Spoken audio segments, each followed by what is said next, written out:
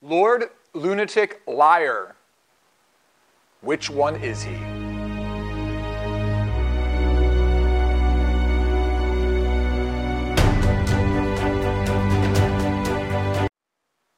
Father Jonathan Meyer here. Welcome to Rise Up.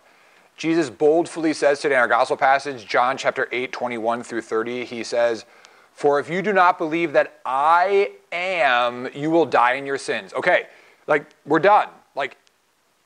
Jesus right here, he says, I am, all in caps. Jesus is making himself co-equal with God the Father. Jesus is proclaiming that he is the Son of God. Jesus is proclaiming that he is the Messiah. And there's only three options. He is the Lord. He is who he says he is. He is a liar, which means that he knows that he's not God. He knows that he's not the Messiah, but he claims to be, so he's a liar. Or he's a lunatic. Because he believes that he's the Son of God, but he's just a crazy man with a Messiah complex. Lord, lunatic, liar. This is the historical Jesus. This happened in time. There was a man born of Mary in Nazareth whose foster father was Joseph, who said, I am God. Three options. He is who he says he is.